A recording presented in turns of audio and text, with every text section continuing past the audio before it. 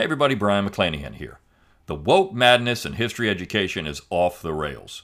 Well, how do we change it? McClanahanacademy.com. And because you listen to this podcast, if you use the coupon code PODCAST at checkout, you get 25% off every day, all day, 365 days a year on every class at McClanahanacademy.com. So go to McClanahanacademy.com, use coupon code PODCAST at checkout, and get a real history education at 25% off. The longest field goal ever attempted is 76 yards. The longest field goal ever missed? Also 76 yards. Why bring this up? Because knowing your limits matters, both when you're kicking a field goal and when you gamble. Betting more than you're comfortable with is like trying a 70-yard field goal. It probably won't go well. So set a limit when you gamble and stick to it. Want more helpful tips like this? Go to keepitfunohio.com for games, quizzes, and lots of ways to keep your gambling from getting out of hand. Can Donald Trump be barred from holding federal office because of the 14th Amendment? Well, we'll talk about that on this episode of The Brian McClanahan Show.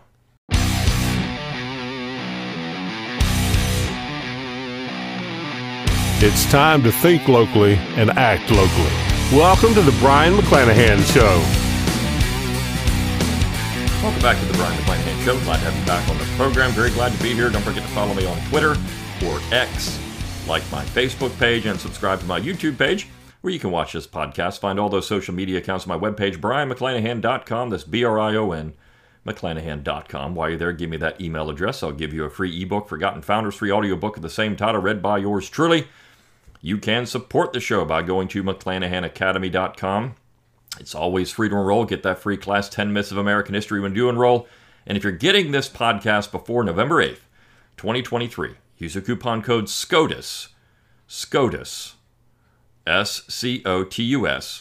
for my latest class, How the Supreme Court Screwed Up America, and get $100 off. Now, you got to do it before November 8th, so you got basically 2 days to get this done. But you get $100 off that class. It's an awesome class, and we're actually going to address the Supreme Court in this episode, or at least sort of in this episode. So you're going to want that class. It's really going to open your eyes about how the Supreme Court has gone completely in another direction from what the founding generation really wanted with the Constitution. You can also support the show by clicking on the support tab at BrianMcClanahan.com, going to Spotify for podcasters, or clicking on the heart button under this video if you're watching on YouTube. All those are great ways to support the show financially. As always, though, rate, review, and subscribe to the podcast so people know you love it. Share it around on social media. Leave it a text review. Leave a 5-star review wherever you can. And comment on YouTube for the algorithm. And also send me those show requests. In fact, this is a listener-generated episode because I've gotten several people asking about this particular issue. And that is, can Trump be disqualified under Section 3 of the 14th Amendment? Now, I addressed this earlier this year because this was already starting to percolate. Could Trump be disqualified? 14th Amendment would disqualify Donald Trump. In fact, this has been going on now for a couple of years.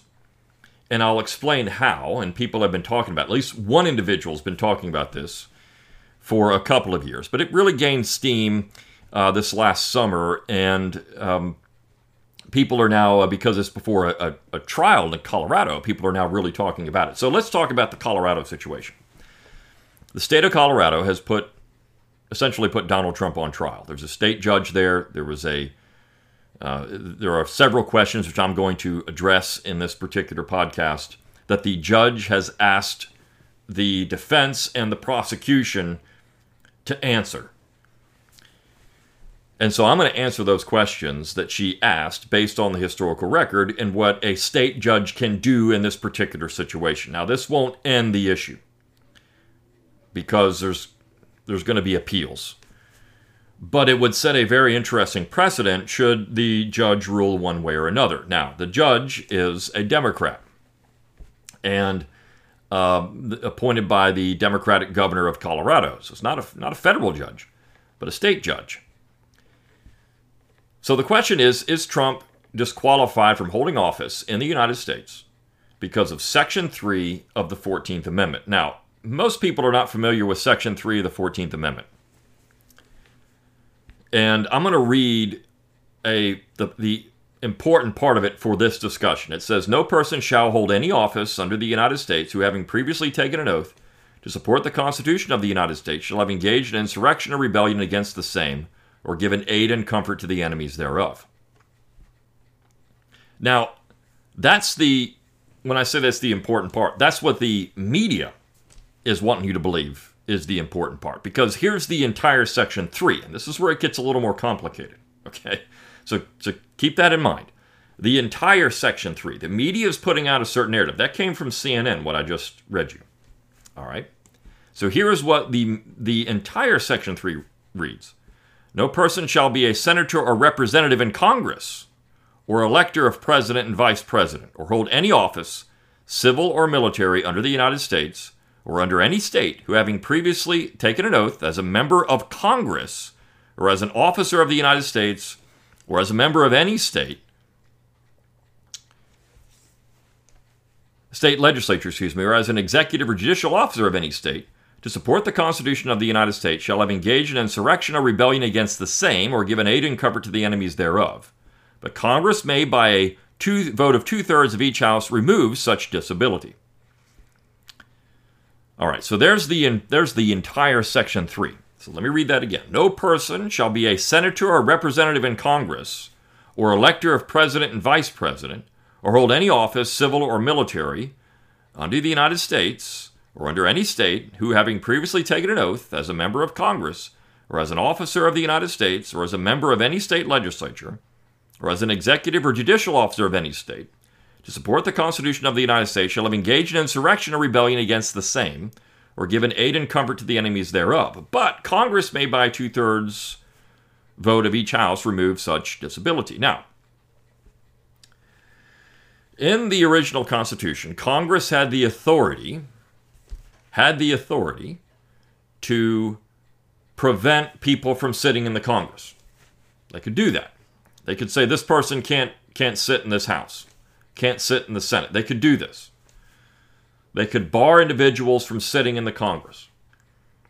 That's constitutional. So by adding this to the Constitution, what they have done, what the 14th Amendment has done, is create a much broader power for the Congress to have oversight over not just the Congress itself, but the presidency and the courts, in terms of saying we can bar you from being in these positions. Now, I would not deny that. Congress has the authority to do this. The question is, number one, is this self-executing? Which means, does this part of the Constitution require Congress to be involved in it? Now, this is an interesting historical subject, because there was actually a debate about this. And I'm going to read something else in a minute. But I'm going to address, before I do it, let me address the questions, okay, that are being asked about this particular issue. What is the definition of engaged in insurrection? This is what the Colorado judge is asking. Please define engaged in and insurrection. Number two, did Trump engage in an insurrection? Is the so-called insurrectionist ban self-executing, or does Congress need to take action before a candidate is disqualified? The next question is, does the judge have the power under Colorado law to exclude a candidate from the ballot based on federal constitutional considerations? And last, does the ban apply to U.S. presidents or only to other officials?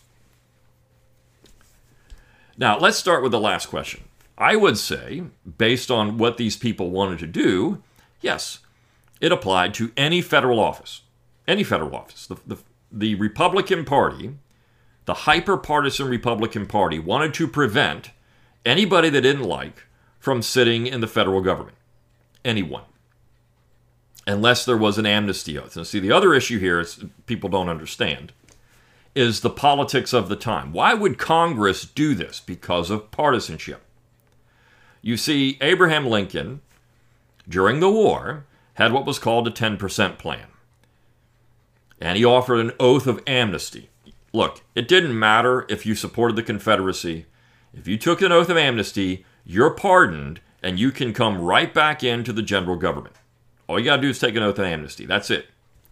And if a state wanted to be readmitted to the Union, if 10% of the people took an oath of amnesty, then the state was readmitted to the Union. 10% of the voting electorate in 1860.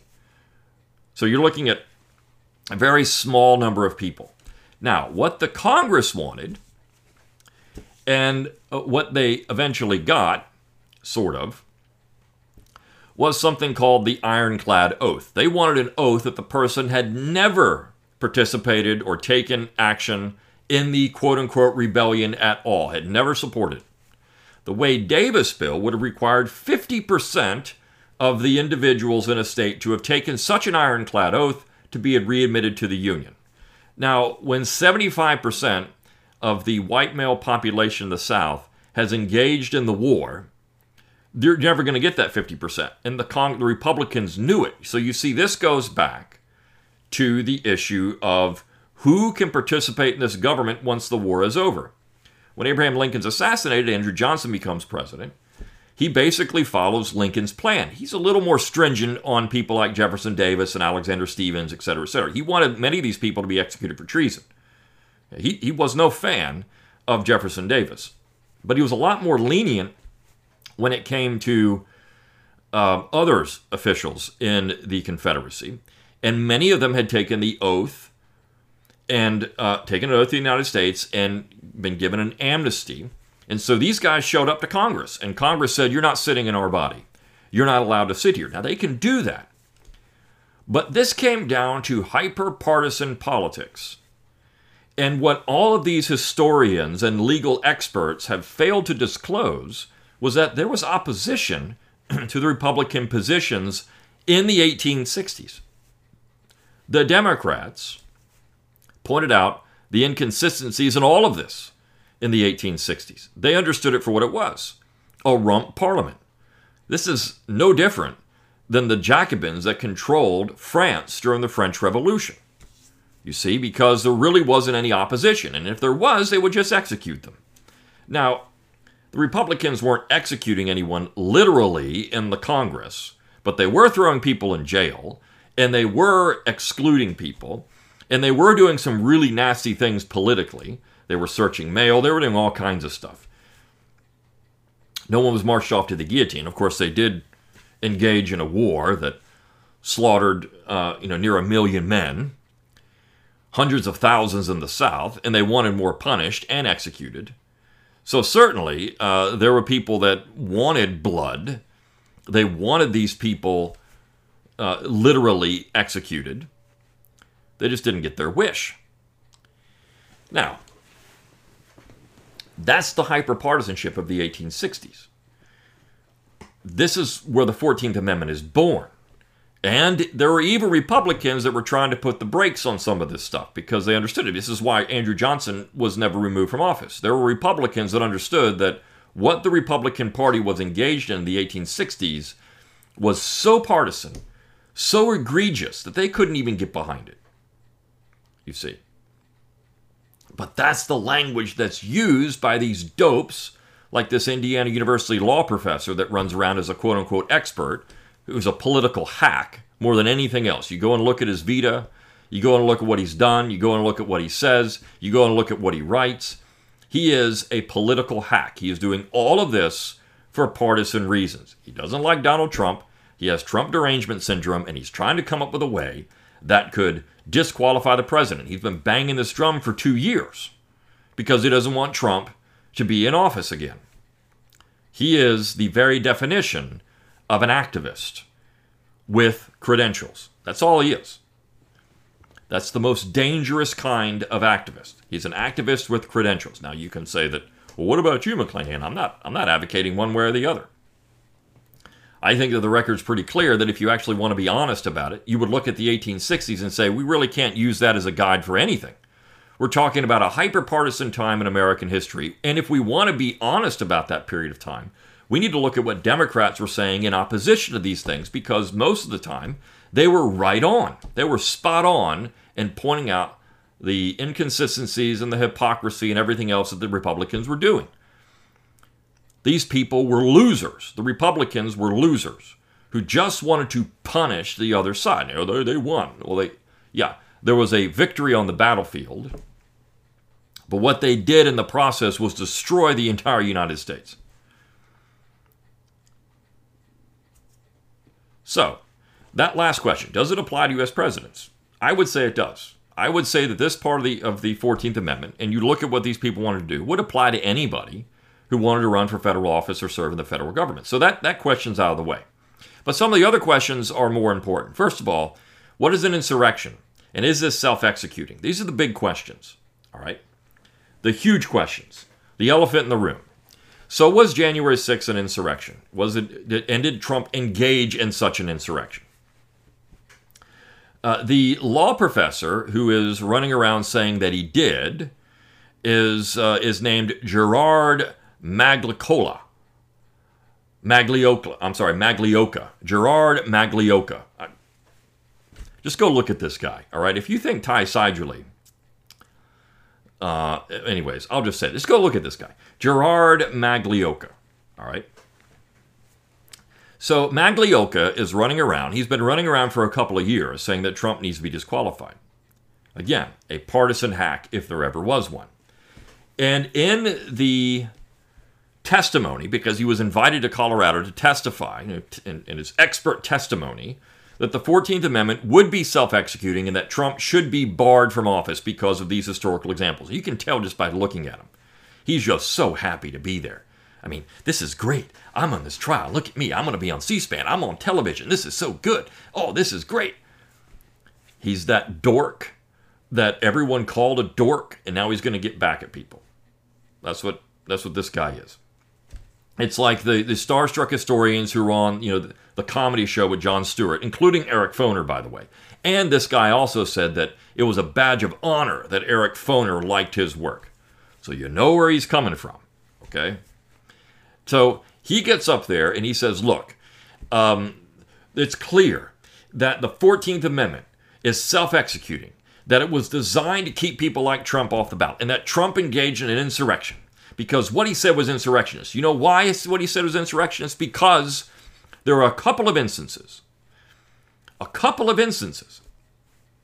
where a very low bar had been set for keeping people out of Congress or initiating a fine. And one of those was a situation in Congress itself. Now, this was before the 14th Amendment. But in Congress itself, where a man named Jesse Bright of Indiana was denied a seat in Congress because he wrote a letter addressing Jefferson Davis as president of the Confederacy. Now, that Jesse Bright instance, it was the seat in the Senate. He was senator from United States Senate from Indiana. The Jesse Bright situation was, very controversial. And it was a slim majority that kept Bright out of the Senate. There were Democrats who said, this is a witch hunt now. Because he wrote a letter addressing a friend as president of the Confederacy. That's insurrection? This is rebellion? This is an offense? How ridiculous. And how do they have this letter? How did they acquire this thing? There was a question about that. How did they get it? That's interesting. A private letter? How did that happen? So there's another question there. And in fact, there were people like James Byard of Delaware said this is just absolutely idiotic. Because a man writes in a private letter, addresses someone because that's the title that he's asking to be addressed as. He's not engaging in any insurrection or rebellion. He's not doing anything except writing a letter. But yet, and again, this is before the 14th Amendment, but yet he's somehow barred from sitting in the Senate. Now, the Senate can do this, but you see, that's the Congress. The Congress has always had the power to do this. The question is, does the Congress have the power to do it outside of that? According to the 14th Amendment, they would. According to the 14th Amendment, they would. But it would take a 2/3 majority to get it done. Or even perhaps if you just want to say a slim majority. There's not really any language there on how this would work, which is the real question about all this. Is the 14th Amendment self-executing? Meaning, does it just happen? And would state court judges be able to execute the 14th Amendment? Now, I would say this about that particular situation. I would say, actually, yes. if you want to say that there has to be a court that can do it, sure, state courts can do it too. State court judges are bound to uphold the Constitution. In fact, this was an argument against the federal court system. The state courts can do all of this stuff. According to the original Constitution, state court judges can do all kinds of things. So a state court judge can go out and say, well, this is a violation of the 14th Amendment. Now, according to the Judiciary Act of 1789, that process can then be, of course, you can appeal it to a state Supreme Court, and then that decision can be appealed to a federal court where you can hear that issue. But state courts can weigh in on this too. State courts are not subordinate to federal courts, and they can hear federal issues. So there's no problem with this being held in a state court. Look, that's not an issue. State courts could do all of this stuff. But now, did Trump engage in an insurrection or a rebellion or whatever, engage in that? No, absolutely not. At least not in terms of how that particular word was understood. He wasn't trying to overthrow the government. That's an insurrection.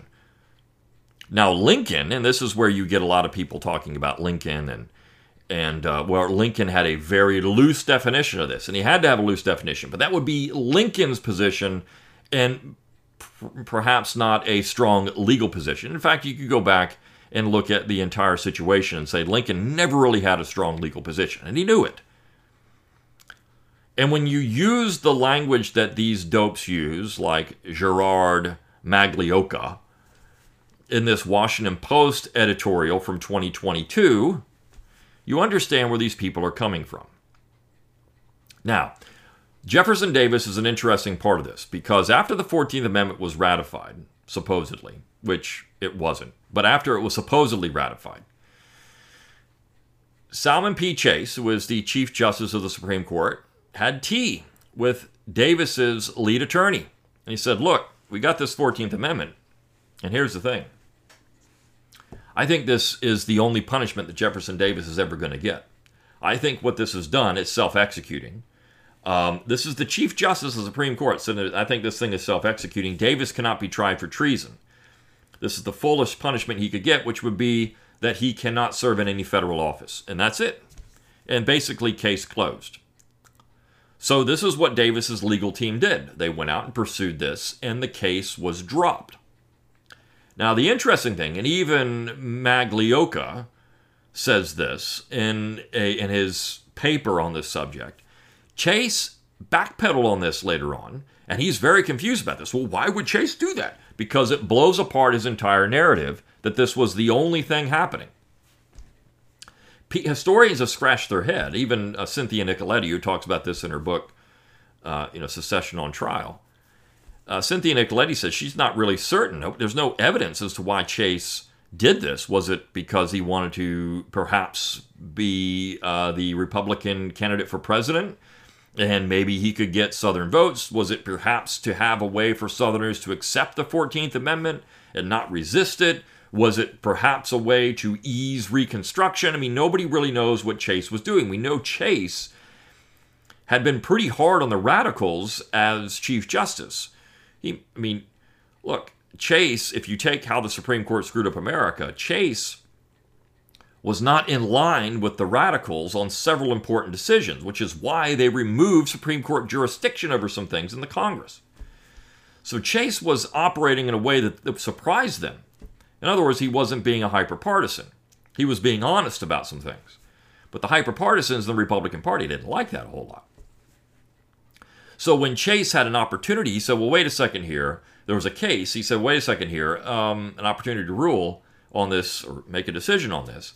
Well, I think this has to actually be, there has to be some process in this. Whether a court process or a legislative process, there has to be something here. It can't just be self-executing. In other words, there has to be a trial or Congress or something. Some legislative body has to act. That's one of the questions. In fact, I would say that if you followed this logically, with Congress being able to remove this, then Congress or some legislative body or some court would have to act in this regard. Now, Congress eventually did remove virtually every restriction, and people could go serve in Congress. They didn't have to be convicted of an insurrection. They just had to say there was an insurrection. Congress declared there was an insurrection, and what Maglioka is saying, well, Congress has to come out with a paragraph and saying there was an insurrection, and then anyone who participated in an insurrection is now ineligible for office. That was the whole point. Congress just say there was an insurrection, and once you say there was an insurrection legislatively, then the 14th Amendment now applies. And so once the 14th Amendment applies, all these people, including members of Congress, cannot sit in Congress anymore because this is an insurrection. Now, again, how do you define insurrection? What happened on January 6th wasn't an insurrection. There was no attempt to overthrow the government. There was an attempt to contest the Electoral College vote, which was perfectly legal. Right? Democrats did it in 2016. So how is it illegal in 2020, but legal in 2016? This is all the hypocrisy and stupidity of the whole thing. And we know this happened in 1800. It happened in 1800. I mean, so this isn't unusual, okay? But let me read this piece of the Washington Post. It's very, very short from Maglioka. Now, there's Bruce Ackerman and Gerard Maglioka wrote this thing. Now, listen to the language in this. This is very important, okay? It's very important. So you understand where these people were coming from with how they write. Apart from a relatively brief mention in its 800-page report, the January 6th committee missed the Constitution's preferred punishment for former high officials turned insurrectionists. What's an insurrection?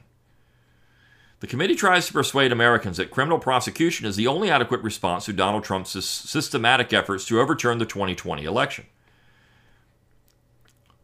I mean, asking for the officials to go and look at voting irregularities, which we know there were things going on that were perhaps a little irregular.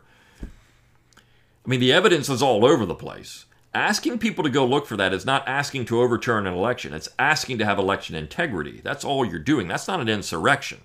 You're not trying to overthrow the Constitution of the United States. Trump left office. If Trump had stayed in office, if he had said, look, I'm not leaving, that would have been an insurrection. If he had said, at Biden's inauguration that Joe Biden is not taking office, I'm sitting in the White House, that would have been an insurrection. Asking questions on January 6th was not an insurrection. At a rally, which Trump is allowed to do, he's allowed to speak at a rally and saying you should make your voice be heard. That's not an insurrection.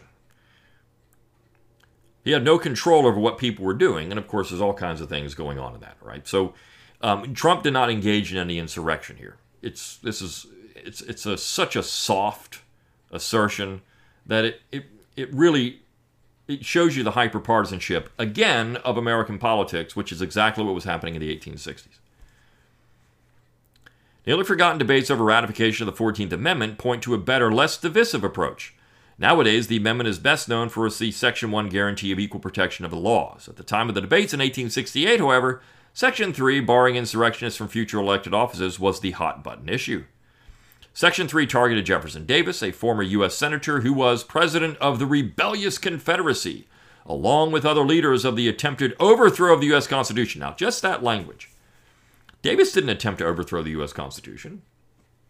How? That statement is just dropped. The attempt to overthrow the U.S. Constitution. How?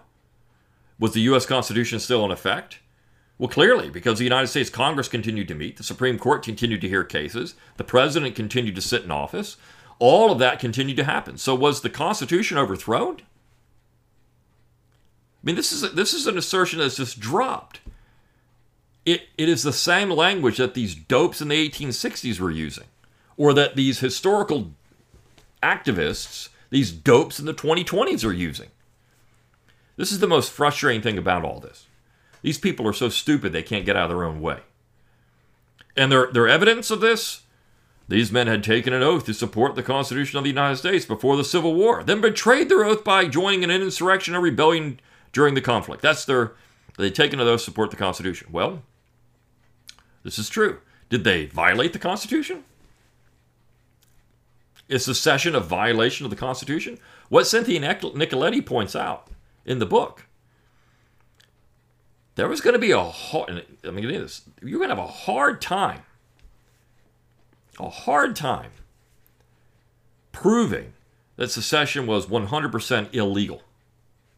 Hard time proving it. And that maybe a court wasn't even, this is a political question, that a court wasn't even the right place for this. But you're going to have a really hard time doing it.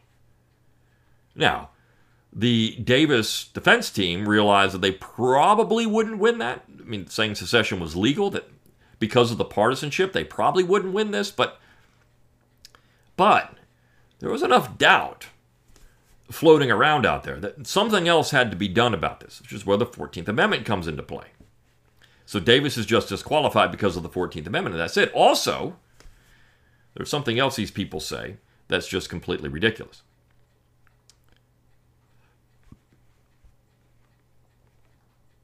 Section 3 explicitly barred them from holding any office, civil or military, under the United States, unless 2/3 of each house of Congress lifted the ban. So what these two legal professors, legal activists, are saying is that this thing is self-executing. As soon as it was passed, anyone who participated in it, based on Lincoln's understanding of what the insurrection was at the time, well, we just had a big war, which is completely different from what we had on January 6th. I mean, it's apples and oranges. But regardless, they said that was self-executing. Now again, is that true or not? Congressional sponsors of the amendment made clear they were following the path marked by Abraham Lincoln in his second inaugural address, with malice toward none, with charity to all. In the wounds of Ohio Republican Representative John Bingham, a leading draftsman, the disqualification clause represented an act of forgiveness on the part of the American people, without a parallel, I undertake to say, in the history of nations.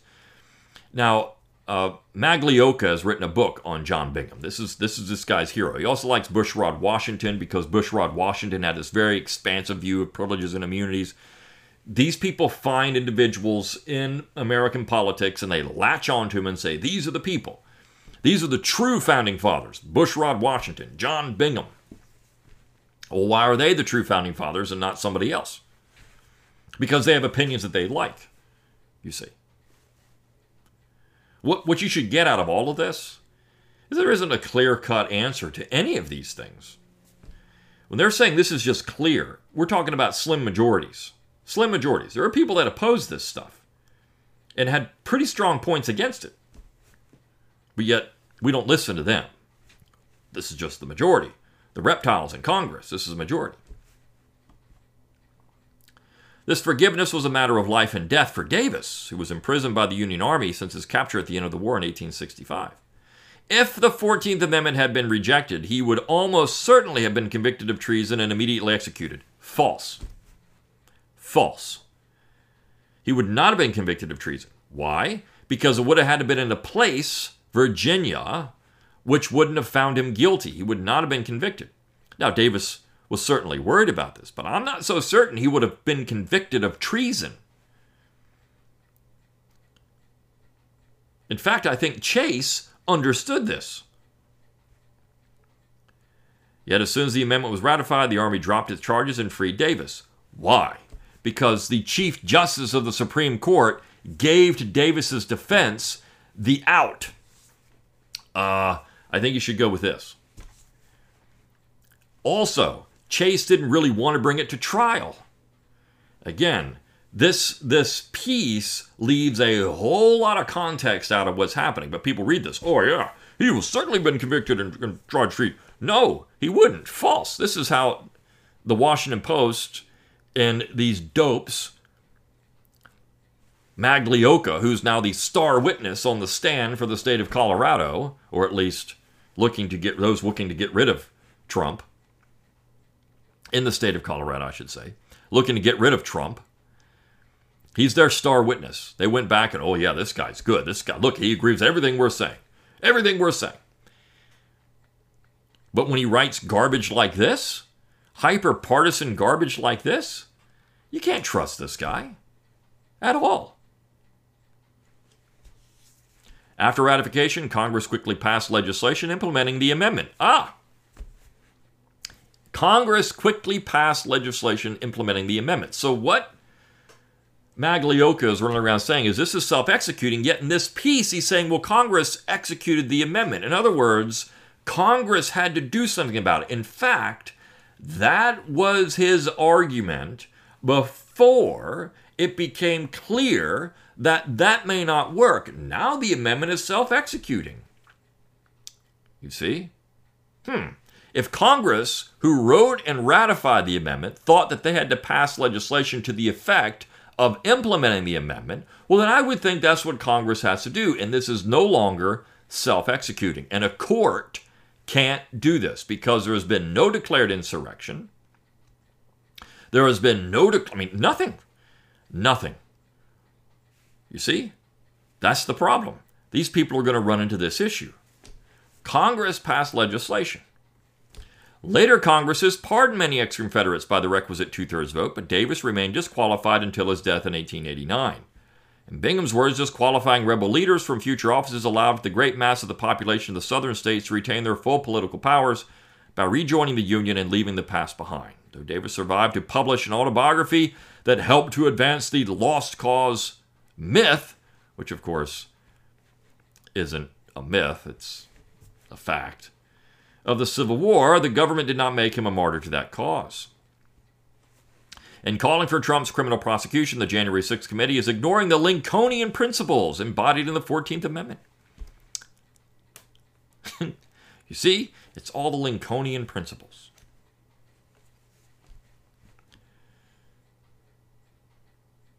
Committee members might also be underestimating the difficulty of a criminal prosecution. Assuming he were indicted, Trump would not face a jury anytime soon because his lawyers have demonstrated a remarkable ability to drag out court cases. In the meantime, he would remain free to pursue his ongoing campaign for the White House. You see, this is the problem. This is back in December of 2022. Maglioka and Ackerman wrote this piece. This is a year ago. And they're worried about all this stuff dragging out while Trump is still running around for office. And now you've got, this is kind of played out a little bit because you've got prosecutions going on, some other things. So we're going to see. This is really remarkable in many ways. So this is why they've gone to the states. Well, maybe we can get it through the states faster. We can get it through the states.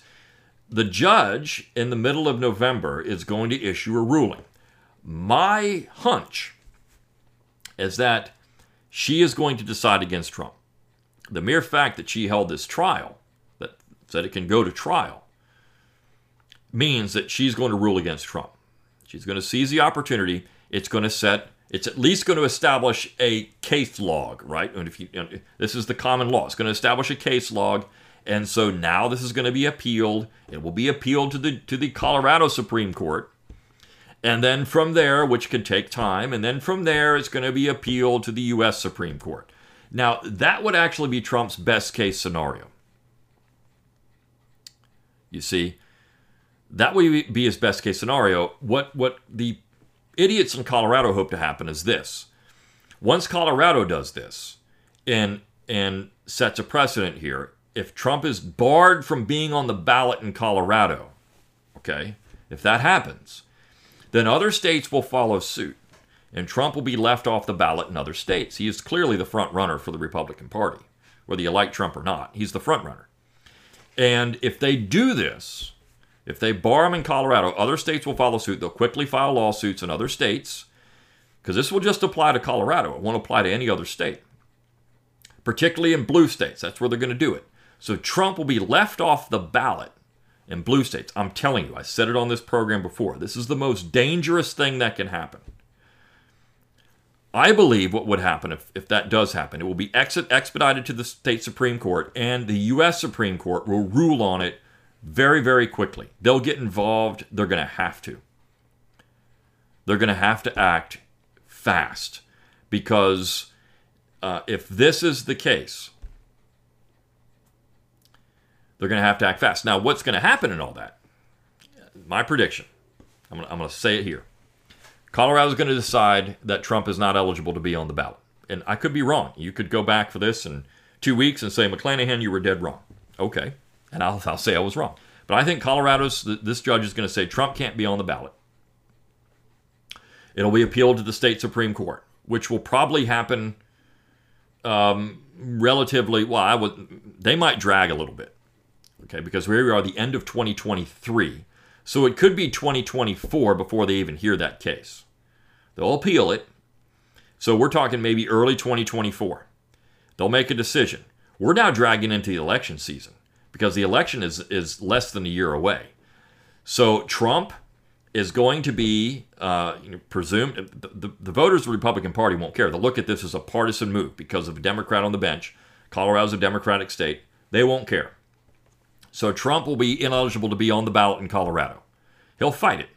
His lawyers will get out there. They'll fight this. But it's going to be decided in the Colorado Supreme Court that they're going to uphold this decision. At that point, his team will then take it to the Supreme Court immediately. Okay, so this will be appealed to the Supreme Court. And on the basis of the 14th Amendment, is this the correct interpretation of the 14th Amendment? And my prediction is the Supreme Court will rule against California. Now, in the meantime, I think you're going to see other states do the exact same thing, which means that by the time we get to the real heat of the election season and Trump looking for the nomination next summer, this is the important part. I think all this will happen before June of 2024. Okay, because that's when you get to the summer of next year is when Trump would get the nomination. Okay, in the middle of the summer, we're going to have all of the primary season. Trump's going to win all those because the voters won't care. So all this will happen by June of 2024. Other states are going to try to keep him off the ballot. Trump will win those because I think the Supreme Court will go with Trump. I don't think you're going to get a 5-4 decision the other way, because the justices are going to look at this for what it is, as hyperpartisanship on blue states, because that's who's going to go for it, right? Blue states. No red states are going to do this. So you're going to have a situation where just blue states are going to leave them off the ballot. And I just don't think that you're going to get 5 justices with it being a 6-3 split, right? You're going to get the three lefties with 2 of the Republicans. You might get Roberts, but I don't think the other 5 of them are going to go along with this. I think it'll be like a 5-4 decision. Okay? Trump is going to be put back on the ballot. He clearly didn't. This doesn't apply to him. Congress didn't pass anything. Congress didn't do anything. So he's back on the ballot. That is going to create, though, a lot of juice for the other side, saying, well, here it is, Supreme Court, partisan Supreme Court. Democracy is not at work here, even though this whole thing is not democratic because this is happening in state courts. So it really isn't democratic at all. The courts are trying to keep Trump off the ballot. The people are wanting Trump on the ballot. The courts are keeping Trump off the ballot, but the Democrats are going to sell it that way. And Trump will be nominated by the Republican Party, and if polling data holds up, he's going to win. So I don't know how this is, again, all this is going to this is my prediction. I think this is a really bad situation, a really bad legal argument based on the history, a really bad historical argument that Maglioka and this other doper are suggesting, because they're not taking into account the hyperpartisanship of the Republican Party in the 1860s. There were certainly Democrats, when you look at the Jesse Bright situation, who were sounding the alarm. There were certainly Democrats who were sounding the alarm about the 14th Amendment. Heck, even 2 states rescinded the ratification of it, which means it wasn't legally ratified, because they understood what this thing was, a hyperpartisan amendment designed to essentially handicap any political opposition for the Republican Party. That was the point, and it inverted the entire structure of the United States government through a single amendment, at least theoretically. Ultimately, it has through Supreme Court decisions. Even people were talking about this in the 1860s. So this is the issue. And I think that when you go back to the questions, and let me review these questions. Trump did not engage in an insurrection. Congress needs to take action. It's not self-executing. There was some question about that, and actually Davis charges were dropped because of perhaps self-executing amendment, but then Chase backpedaled on that, and Congress actually acted on it. So it was not self-executing, never was intended to be self-executing. The Congress itself proved that was the case.